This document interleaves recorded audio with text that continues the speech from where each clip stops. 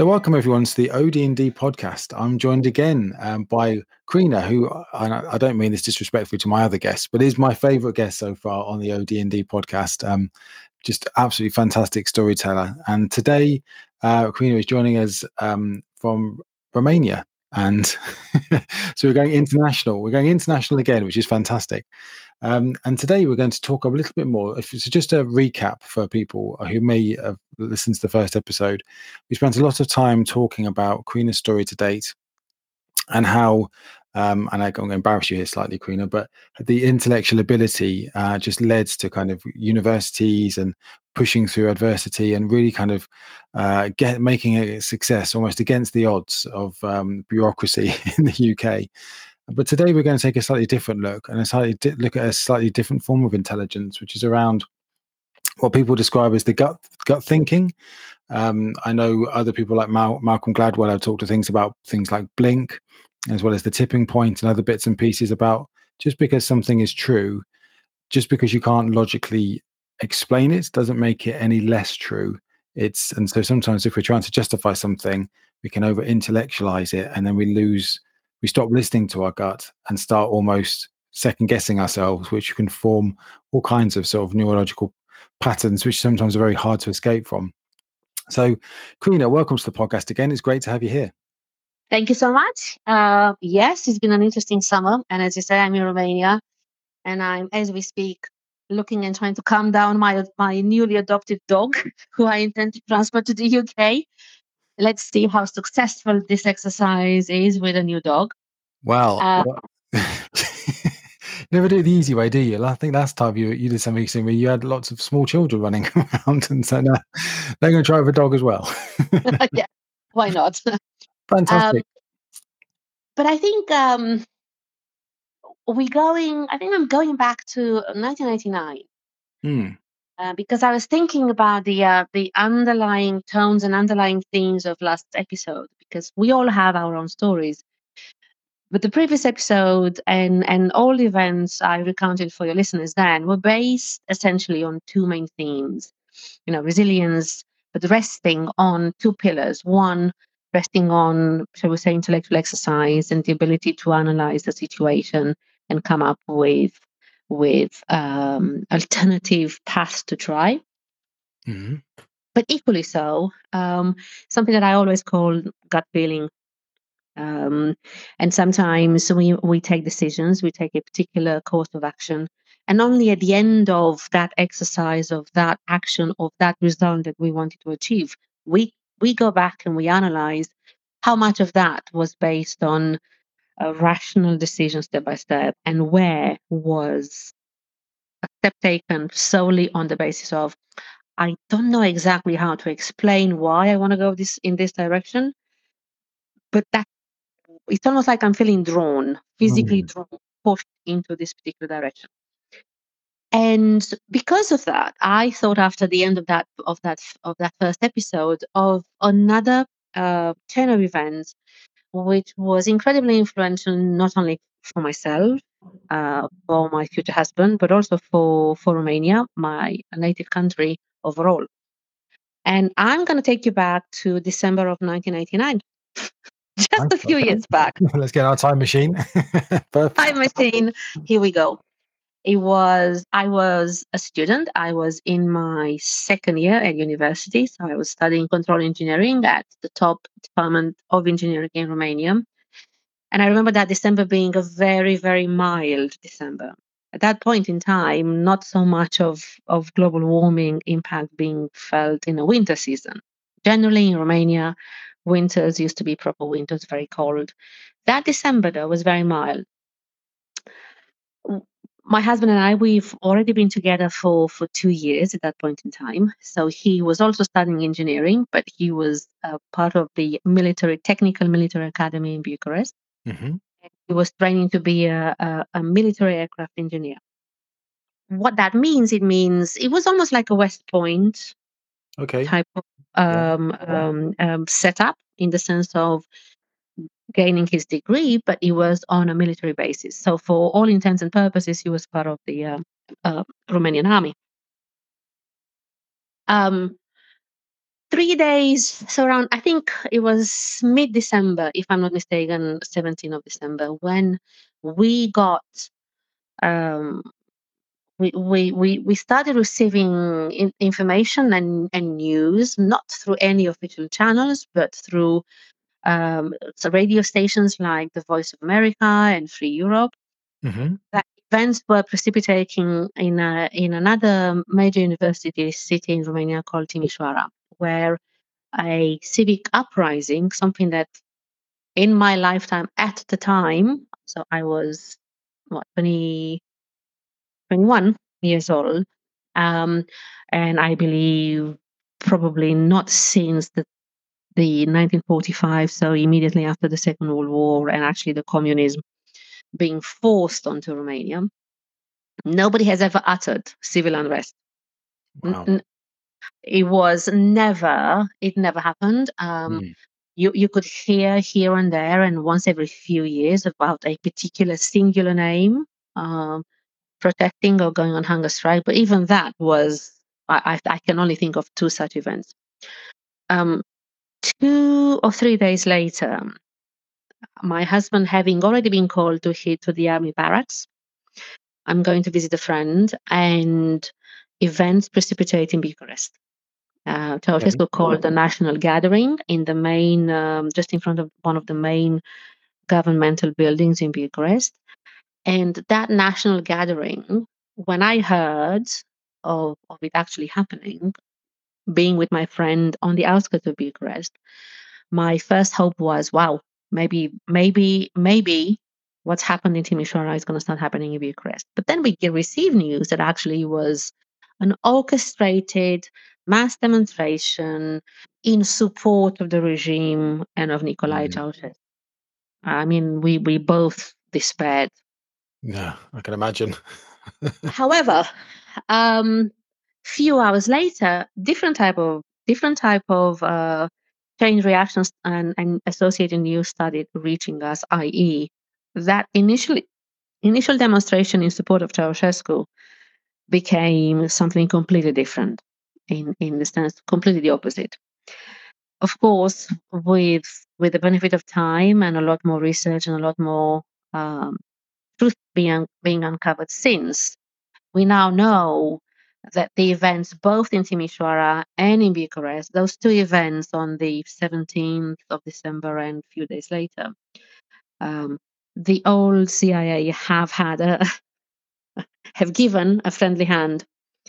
I think Oh, really? Romania, yes, Mm. some of the stars that CIA put on their walls for their fallen heroes, I think some of those names, some of those stars are associated with people who actually lost their lives in Romania during those events. Wow, I didn't realize that. Yeah, yeah, yeah. But here I am. All of a sudden, I become trapped in my friend's flat on the outskirts of Bucharest, and we're listening like crazy to every radio post that we can actually manage to catch. I can't get in touch with my husband. He was my boyfriend at the time. That was long before the era of mobile phones. Yes. I know it seems like an impossible endeavor. Yeah. How on earth do you ever have a relationship without mobile phones? But so I have no idea where he is. There were all sorts of reports of being obviously he was in the army, of being pulled on the street. We knew that people died, people were shot in Timișoara. We knew that events will likely take the same course in Bucharest, and they did.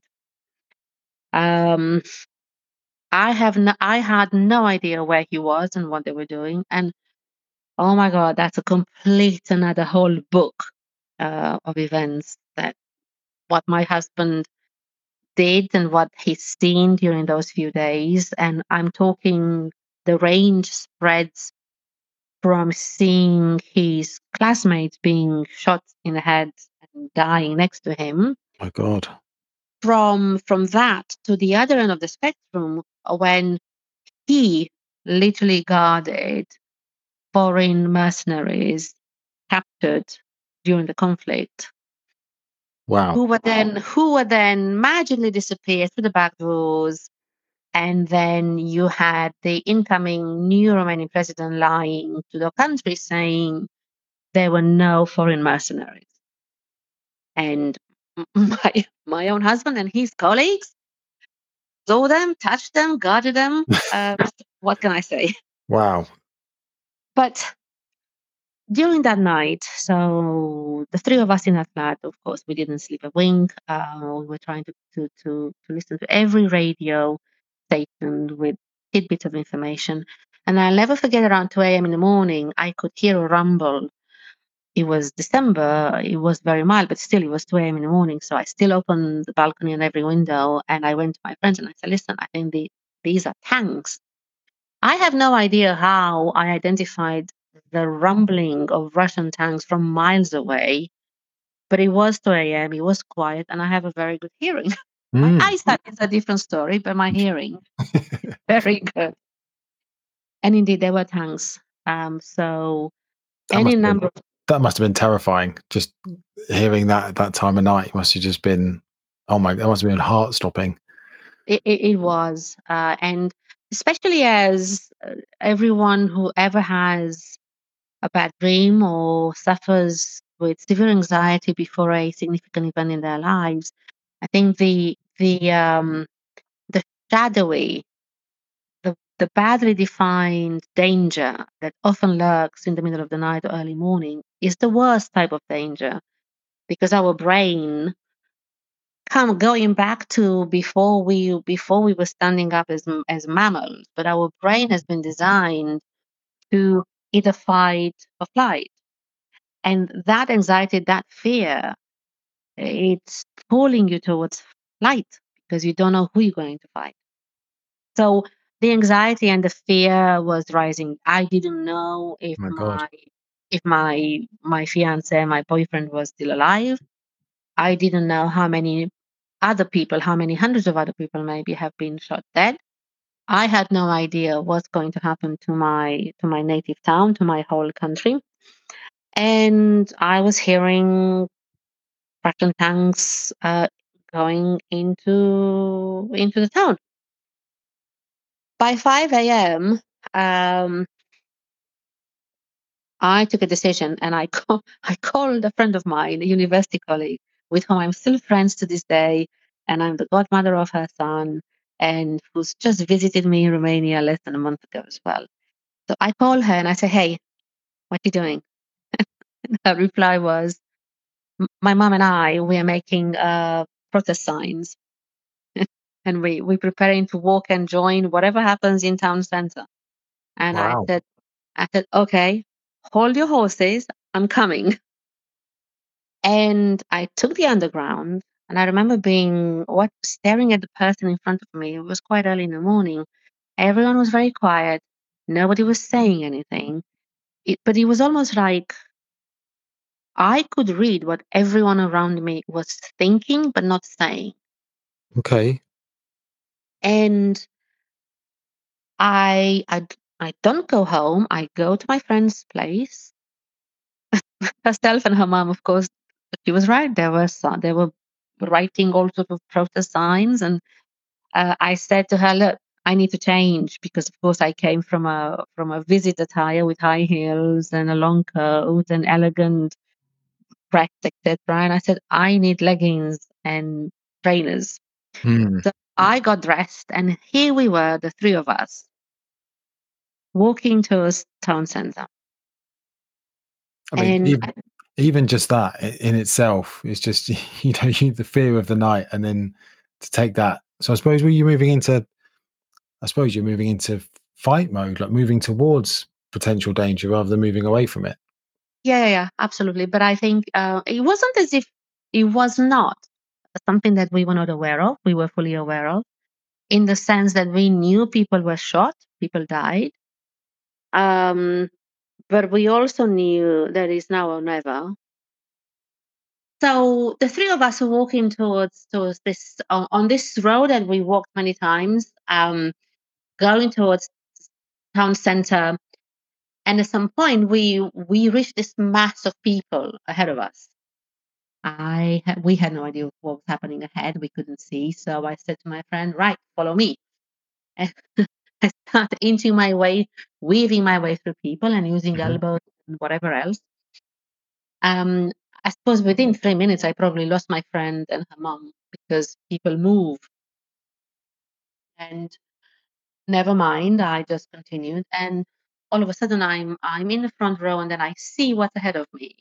What was ahead of me were three lines of soldiers with Wow. their, with their Kalashnikovs, all in uniform, of course.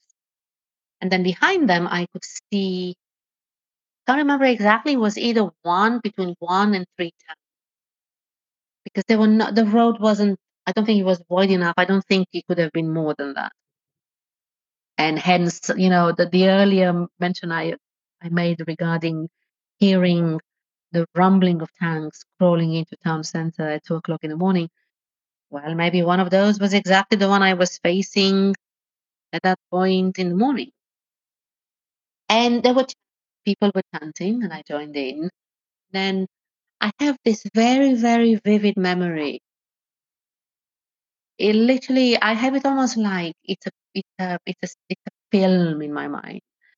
With the corner of my left eye, I could see this elderly, really elderly, petite woman, all dressed in black, wearing this Eastern European traditional headscarf, how you people used to wear in the olden times, and they still do when they go to church on a Sunday. Um, Very petite, slightly framed, and it must have been. I was a 21-year-old girl. It seemed to me very old. Take a few steps towards the soldiers, and I was mesmerized. I kept looking at her, and I kept asking myself, "What is she doing?" I mean, we were the first line anyway, but why are you Mm. still going into no man's land, which was probably just 2-3 meters in between us and the row of soldiers? And what she did, she she had one single flower in her hand, and she gave that one single flower to the soldier in front of her. And she said a little prayer, and she made the sign of the cross. And essentially saying to the soldiers in front of her, in front of us, you are one of us. Mm. You cannot kill me, your mother, your grandmother, your friends. You are us.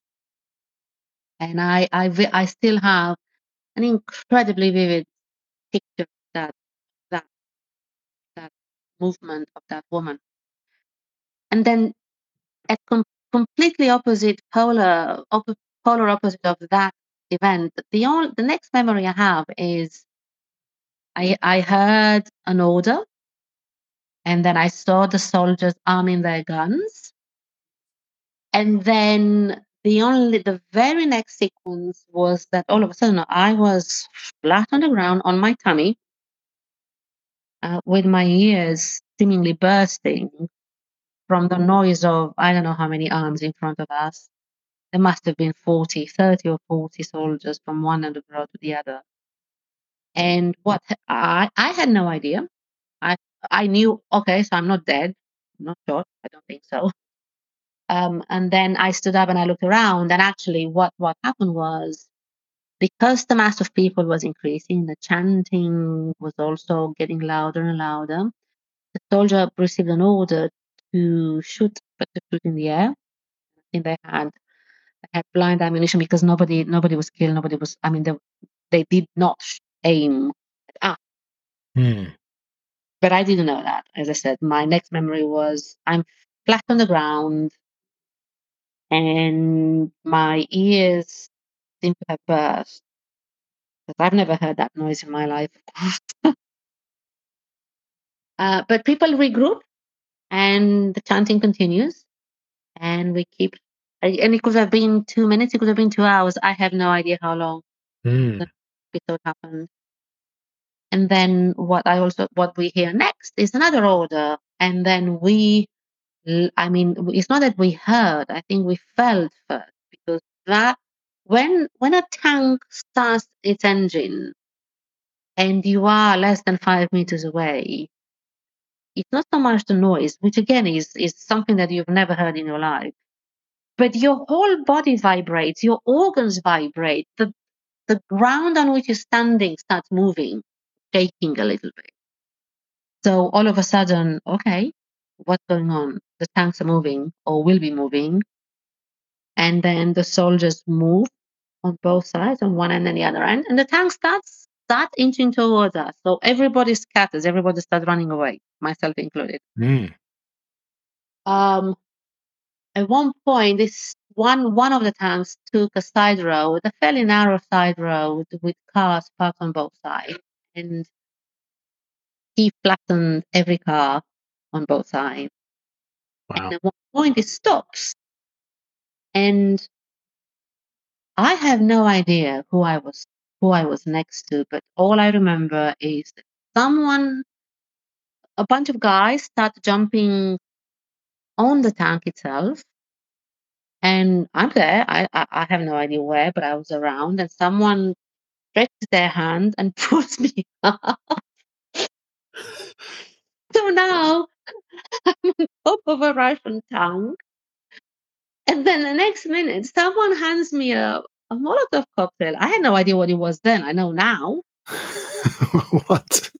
It was a bottle of gasoline with a cloth and a lighter in my hand. Okay.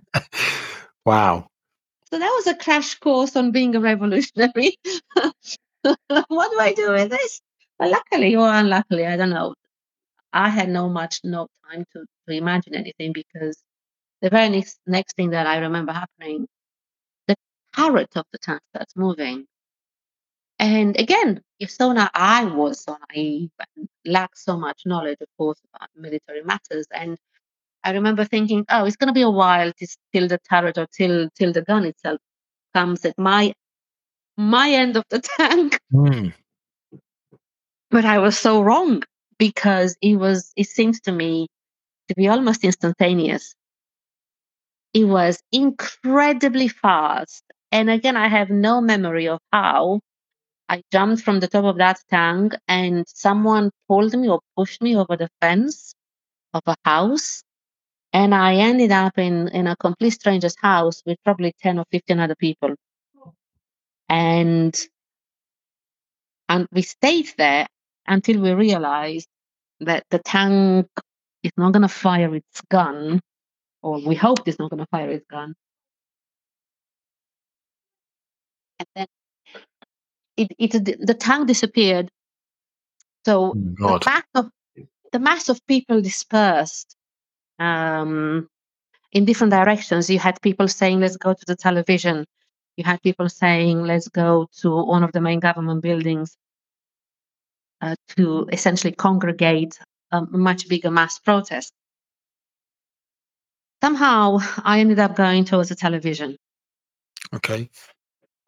And the idea was that the revolutionary forces, and hey, I was part of one, we have to defend the television from the security forces, from the army, because the television was a mean of disinformation. So I go there. And this is where, I suppose, the more interesting part of whole story starts happening. And it goes into the, what do I do? How do I take the next decision? Is it rational thought or is it instinct? Mm. I was at the television, and if you do look or read whatever was said and published in newspapers and countless number of books since then, exactly where I was, it became a bit of a bloodbath. So among with other key sites in Bucharest, there was a congregation of security forces, mercenaries. At some point, as soon as the dark fell, started shooting at us. Wow. And Yeah, I saw someone being shot, and I crawled. Well, no idea where I was crawling towards, really, because you have no idea. It's such a um, unbelievably weird situation. You have no cardinal points. You have no idea where the danger is coming from and where is safety. So it's all with reacting in that moment to the noise, to your instinct, to light and dark. Of course, everybody was listening and hearing all sorts of wild rumors, all sorts of wild rumors. Mm. But at one point, uh, I remembered that not far from where I was, my father, who was a professor, a university professor in Bucharest, had a family friend, and we socialized many, many times. And they lived very close by. And I remember thinking, I haven't had a glass of water since 5 a.m. I need to have something to drink. Mm. So I somehow, I don't know, crawl, walk, whatever it was, I make my way to that building. And I enter the building, and I'm taking a few steps towards the elevator because they lived on the top floor. So it was a small block of flats. I think there were only about 4 apartments on 3 floors. But it was very dark. There was not a single light in the hallway.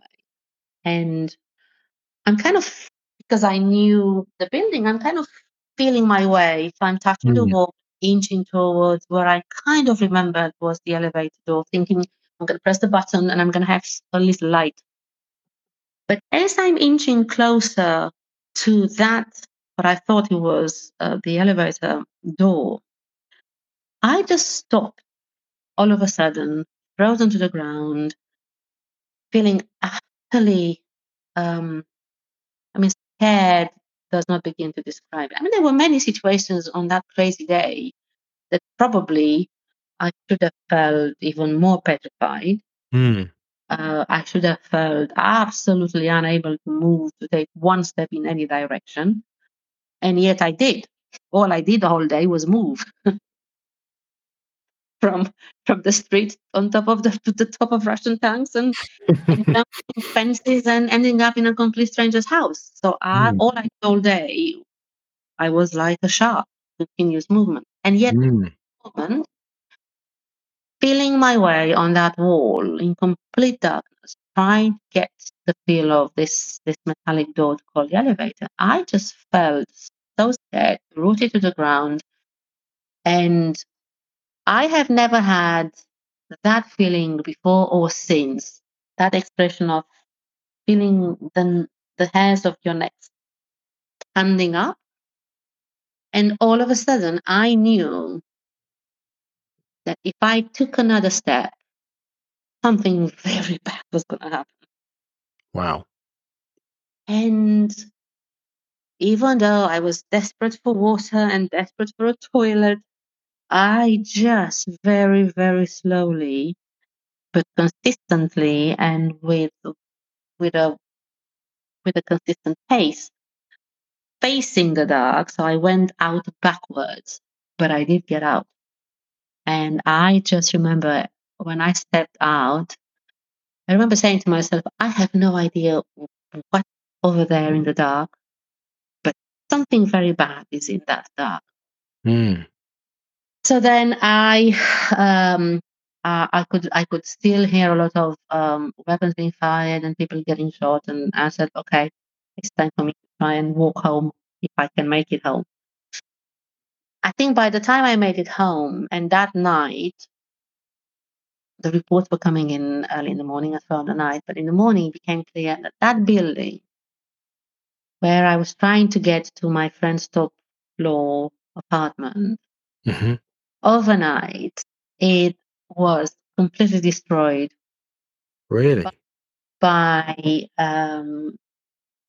it was fired on by tanks. I mean, I'm talking about heavy artillery because on top of that building there was a nest of I suppose you can call them sharpshooters.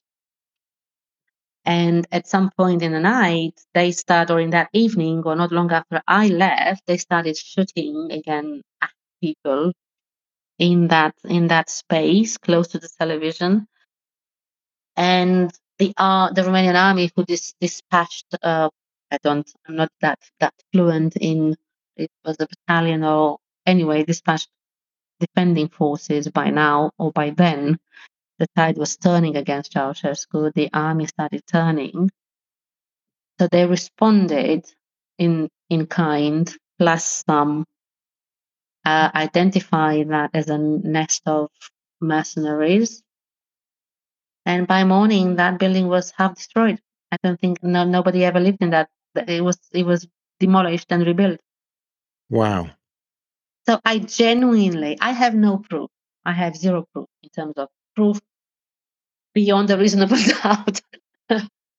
So something, it sounds like something almost animalistic, kind of like, the mammal in us all, or the lizard in us all, depending on which part of the brain was just told you, like, that is not a place to be. Yeah. I Get think out. I felt something. To me, what I felt, it just translated into fear, and I just gone cold in an instant. And I knew that if I take another step, something very bad was going to happen.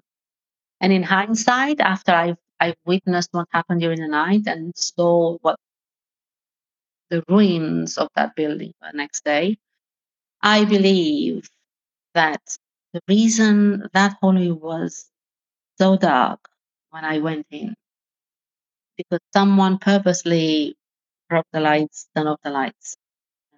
Because people, and I'm using air quotes, mercenaries, terrorists, let's call them using one of these names, were essentially making their way up because it provided some sort of strategic line of sight, to what they believed to be important.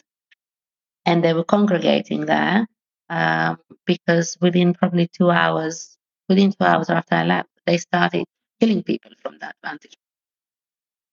And I think at the bottom, or probably close to the elevator, when I probably froze, feeling petrified, um, someone was there. I have no proof, but that's what I felt, and I think that's why I left. And I think that's what I would call probably instinct and gut feeling. And my gut feeling in that particular situation told me, just run. This is the time to run away from this point. And I did. And maybe this is why here we are today, Mm. both of us alive, talking about this. It's mad. And I've, that is you've like lived through history. I mean, it's just fantastic hearing, because it's lived history. It's fun. Like you said, there's countless books and articles and TV shows and all sorts, but you lived it. And it always amazes me that when I read about these things, I'm a big fan of history. When there are these big sort of changes in society, it seems to happen very, very quickly. It feels like it builds and builds and builds, and then it happens quickly, but then everyone else who's living through that moment has no choice. It was just a Tuesday, like you said, it was a warm December, and then suddenly there's tanks, and I was supposed to have a hairdresser's appointment today. That kind of it just completely changes everything.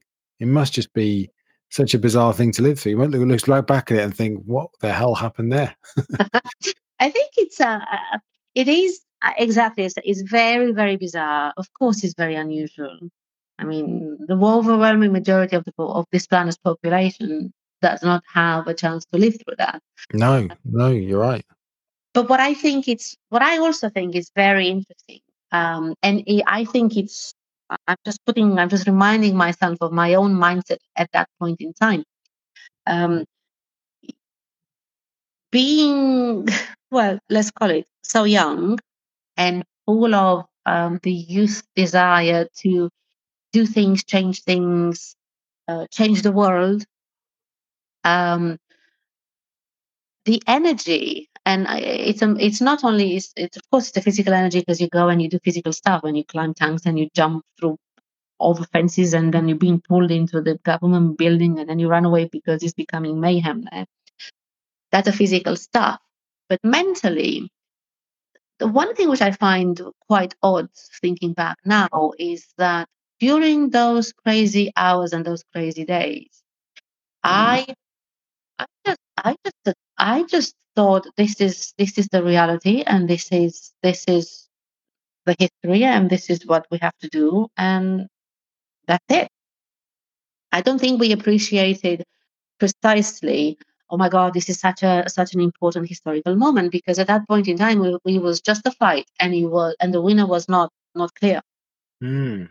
I didn't know. No, nobody around me knew what was going to happen. We knew what we wanted to happen, but we had no idea.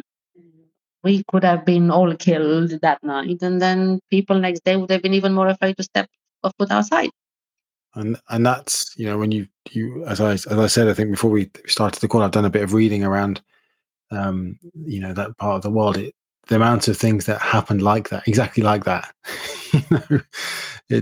I'm laughing because it boggles my mind how many people were killed during that time, and that this was the actual one that actually happened, and was seen all the way through, is just the bravery of the people who just to step out onto the street, and just to like you said, your friend and her mother, just to that kind of, just that bravery to do the science and walk out into the street. It must just be, I can't really imagine it. You always hope you do the same if you're ever put in that situation, but then for your husband now as well, on almost on the inside, it Yeah. must be even more, because you've been told one thing, and then suddenly you're in this convicted position. It's a situation I think everyone would like to think they know how they react, but I don't think anyone would ever know until they've been in that situation. Yeah, and I didn't know how I would react, and then I was put in that situation, or I put myself in that situation, because I was convinced. Look, it's either now or never, Mm, and change had to happen, and it does require sacrifice, and it's like that old saying: if not me, who? If not now, when? exactly. Yeah, exactly. Wow. So that kind of, and if we just go back to the topic we kind of started with, which is that gut feeling and that instinctive kind of, you can't justify, you can only make sense of it after the fact, but at the time you just kind of did it.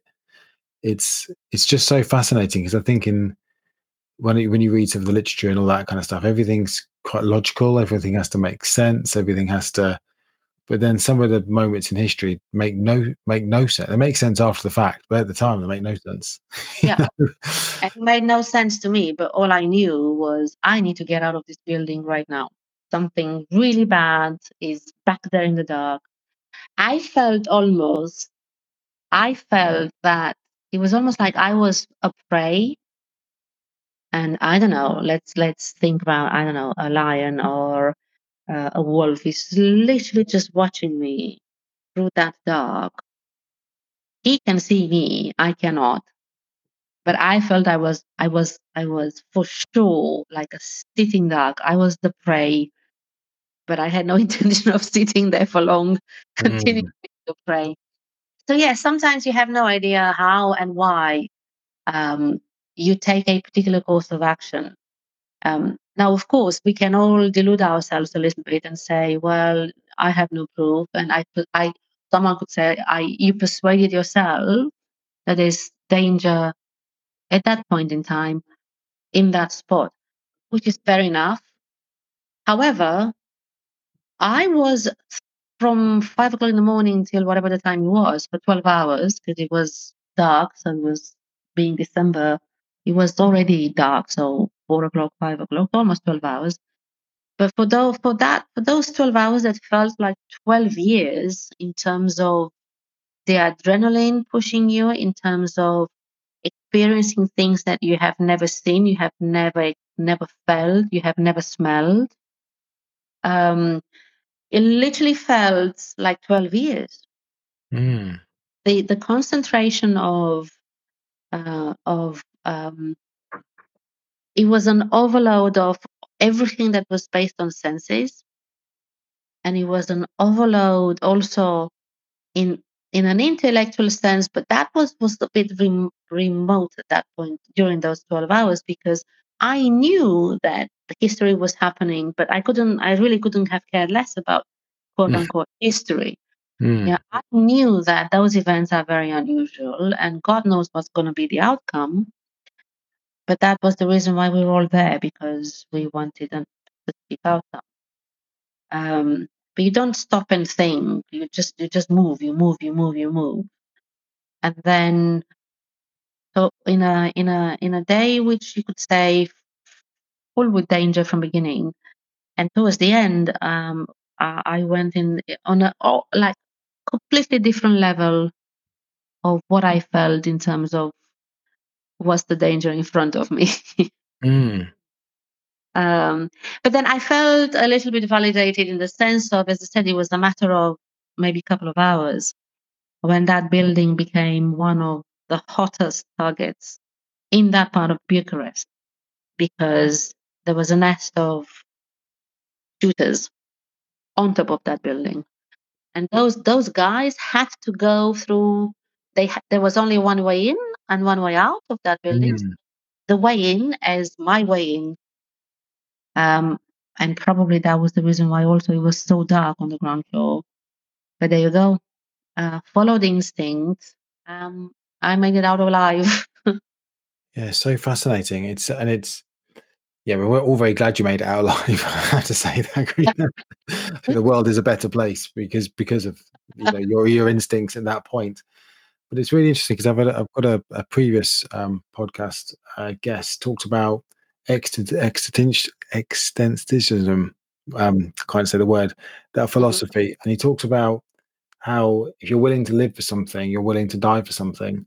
Yeah, It's that kind of that moment, yeah, you waited a long time for it, and if you're willing to live for it, then you're willing to die for it. And it's just such a, like, most people don't get they're not, thankfully so, don't get to have to almost live to their limitless capacity, where you're living on your instincts and you're doing what you need to do. um but it must be a way that you must have felt after that and through the rest of your life that you were tested during that time. You were tested to the highest. You were in mortal danger and you were tested, and you passed. You came through it.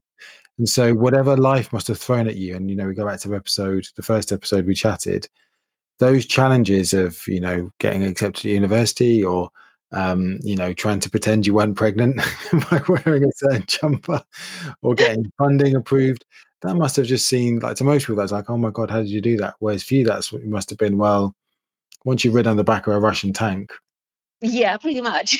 it's all about context, and it's all about your field of expertise. So the other thing I'm kind of hearing, I'm not saying anyone should maybe head into a very unstable political situation, but at the same time, there is almost, if you test yourself and you put yourself in situations where you are tested, then subsequent challenges may not seem as big. And I Yeah, don't know whether you sort of watch these movies of the army where they kind of make the basic training so horrible that by the time they actually get to a war zone, it feels like a picnic, afterwards, compared to how yeah, horrible basic training is. And I don't say that we all need to become Spartan and sort of, run 20 miles a day on muddy fields, but I don't know if there's maybe sometimes in our society we're a little bit too comfortable. yeah. I think it's also, and I think this is something which how I've been raising my kids and what I've been teaching my kids. For example, my son is right now in our gym downstairs, doing his fitness routine, even though we just arrived an hour ago. And he was like, "Oh, I'm tired." And then he surprises me. He says to me, "Yep, I'm tired, but this is where the value is. This is where the sweet spot is. When you actually push through the pain threshold, push through the lack of motivation. And once you've done that, and in this particular instance, I've done my hour and a half exercise, that's when I feel the reward of, yay, I'm so happy I've done that." And he then quotes to me a phrase that I've been telling them since they were little, which is, everything that's worthwhile achieving comes with pain, Mm. one way or another. If you don't feel any pain, you're not achieving anything. So whether it is a trivial little task like, no, I need to keep to my fitness routine today, um, or something in a completely different magnitude, I still believe that there's no, if you don't feel any pain, you don't achieve anything, really. Yeah, and I agree with that. And it's interesting you say that, because it kind of leads into, I did a podcast the other week about choose your hard. So going to the gym is hard, but then being overweight is also hard. So Exactly. choose your hard. Everything has a consequence. But not only that, that kind of link to artificial intelligence and this kind of, it's very easy now to write an essay, write me an Yes. essay on this, send. But actually the output isn't the aim, it's the process and the pain of being Yes. in your stretch zone. So Yeah. the answer, if everyone could take a tablet or a pill or something and become and instantly have six packs and look amazing, then the value would go because everyone could do it. But it's back to Exactly. that. I look at the kind of the YouTube generation, so like the KSIs and the Logan Pauls, that they're sort of, they've got everything. They're young, they're fit, they've got as much money in the world, and they could do anything. So what are they doing? They're doing boxing because it's the one place you can't hide. You're in a ring where someone's trying to take your head off, so you have to. There's pain there. So the people who have everything, they're putting themselves in painful situations, in my view, because they want to prove themselves and they want to test themselves. Which maybe if you go back to the essence of what it means to be human, that might be part of the journey of what becoming human is. I don't know. I don't know what your thoughts are. I'm going very deep very quickly. No, not What at do you all. think about that, Karina? I think if we don't have anything left to conquer, if we don't have anything left to prove, if we don't have anywhere left to go to show to ourselves that we were better now than we were a month ago or a year ago, we're not human. We're becoming a different species. Um, and I don't know what human species and human race will remain for the next, I don't know, 500 years, hopefully, if not more. Um, I'm sure that we will, I think the border of knowledge and the frontier of knowledge and achievement will continuously be pushed upwards and onwards. In which way and how, I don't know. But I think if we don't have something left to achieve, we can only do through some degree of pain. We will not be human anymore. We will be robots. And then that will be the end of our history. Yeah, But I I think think that. also, Yeah. So sorry, go on. thinking about, what else do we actually learn through going through listening to the instincts in key moments, and then having the ability to analyze, and having gone through a very dramatic, and we all have our own version of dramatic events, doesn't have to be historical dramatic event, but we all have dramatic events in our life. And one of the benefits of getting through is that with the fullness of time, what do we actually do? Thinking back, we realize that I might face a problem now that I have no idea how I'm going to solve it now. But because I've gone through pain and a number of times in a number of different situations, and I've come through at the other end, I just know that I will find a way. Yeah. So that, I believe this is one benefit. And then the other benefit, and I will tell you a little anecdote to illustrate the other benefit. I was working at Deutsche Bank, and I've been there a number of years. I don't know, there was a particular difficult problem that myself and my team were trying to solve. And I was having a discussion with my boss and his boss, and I don't know, a debate, how we're going to solve this, how we're going to do this. And I don't remember the specifics, but I do remember I was batting for one particular way of solving that particular problem. And as we were debating and coming up with pros and cons, the other two solutions put on the table seemed to fade into my mind, in that I did not believe they were optimal. So my support of solution A, let's call it, was stronger and stronger and stronger. And at some point, one of my bosses said, "Yeah, but some senior guy in a different team that we needed to interact with and we needed to bring across, um, is not gonna sign on to this." And my response was, well, how do you know? Let me try. How do you know? I'll make him sign on to this. The other boss said to the first boss, listen, you do know that Crina climbed Russian tanks and threw Molotov cocktails to Russian tanks. Do you really think she's going to be scared of Mr. X anymore? It's so true. It's so true. And I said, you're absolutely spot on. Let me work on Mr. X, whatever the name was. Yeah. I'll bring him on. And if I fail, I fail. But why should I be afraid? We're talking about it's corporate world situation. And somehow I should feel afraid. No, I'm not afraid. I might be annoyed. I might be frustrated, of course. But I'm not afraid. What should I be afraid of? That I lose my job? Well, I'll get another job. So afraid is a different category of feeling, which I was not willing to sign on. So this particular anecdote is also showing me, and I've been thinking about it, and I've been using that, telling myself this, reminding myself of this event. Every time when I might have faced something with some anxiety and overthinking stuff, I reminded myself, well, get a grip, girl. You've been into that, just put this particular latest blip into the historical perspective. It will be fine. So I think this is the other benefit of actually going through some pain and facing some severe adversity. It's not only the sense of achievement, but it's also the lesson, and it's also the lesson learned, which often says, I have no idea how I'm going to deal with this or how I'm going to solve it, but I'm sure I'll find a way. Yeah. Yeah, I think you're absolutely right. And what's really interesting in looking at some of the psychology stuff is that from what I've seen is that the human brain can't determine between danger.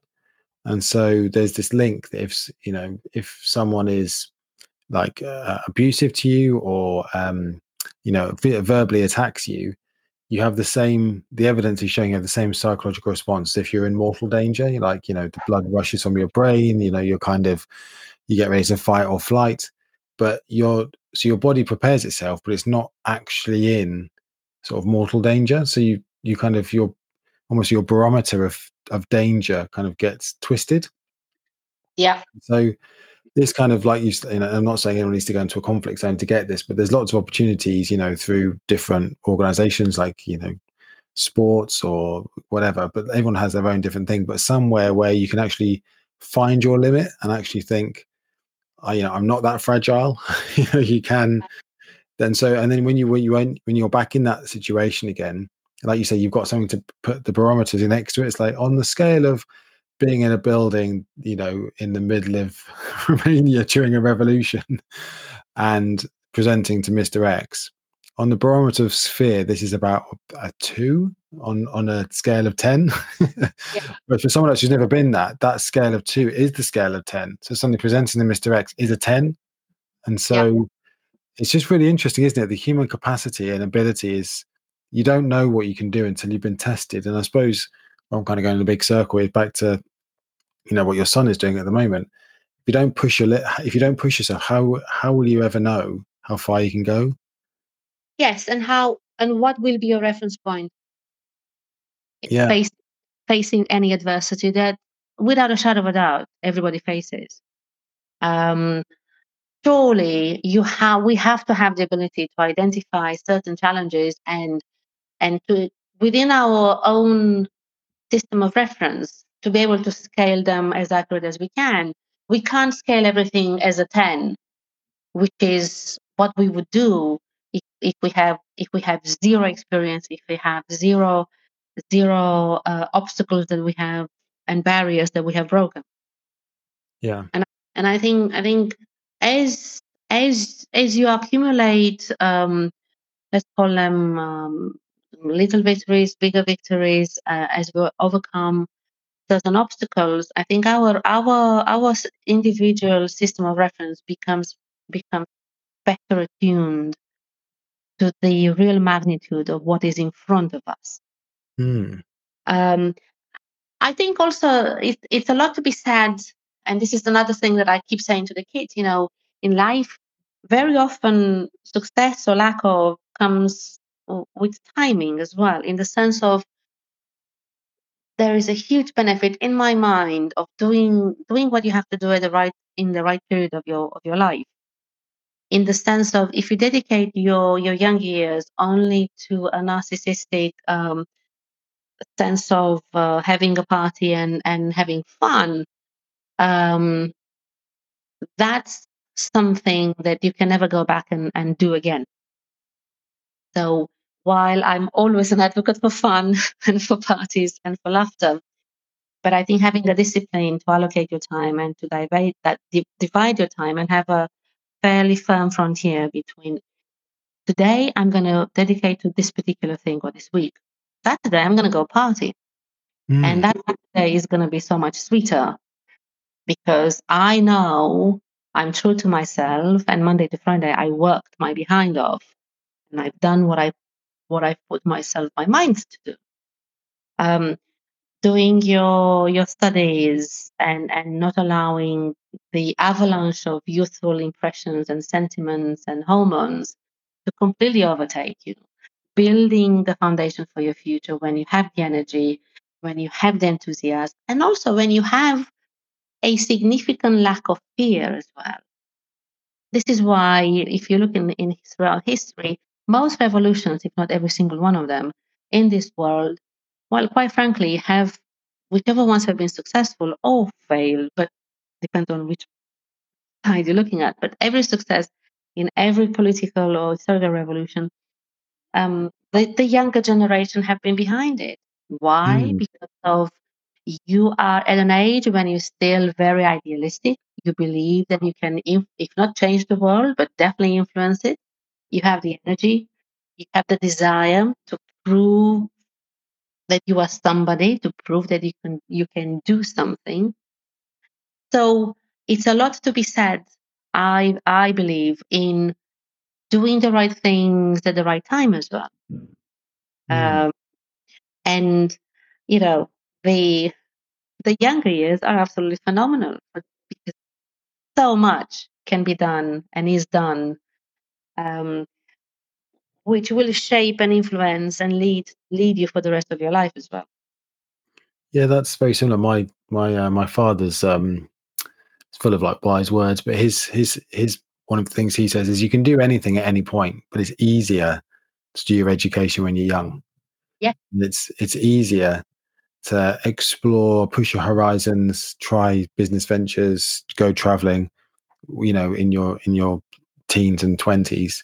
Yeah. You can also have a family in your teens and 20s as well, but it's easier once you found yourself. So you can do anything at any point, but there are some times where it's easier to to do certain things in your life, and it's some people do it the right, there's a right way or wrong way. Some people do it the easy way, some people do it the hard way, but everyone's on their own journey.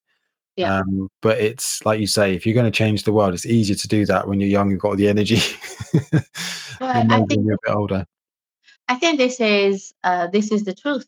Then, of course, the other side of the coin is also true, because as you advance through your years, someone or one would like to think that you accumulate experience, and let's dare and even call it wisdom. Mm. Although, let's not get into much debate, because That might I be think, episode 3. yes. um, so I think part of the role of being a parent is not only to still have the energy to raise your kids and play with your kids and do the sports with your kids and so on, but also have the wisdom and the experience to share with them.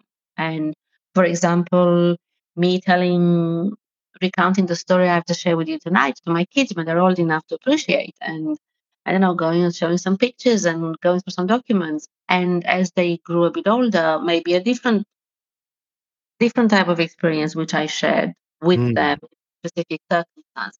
So that's what I mean by wisdom. I meant life's wisdom.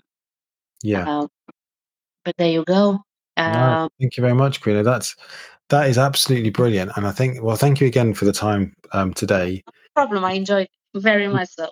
It's brilliant. It's absolutely brilliant to hear that experience. And there's so much to pull out of what we've just talked about in terms of, testing yourselves, listening to your gut instinct, trusting yourself, recognizing that nothing good comes without some kind of sacrifice or some kind of pain.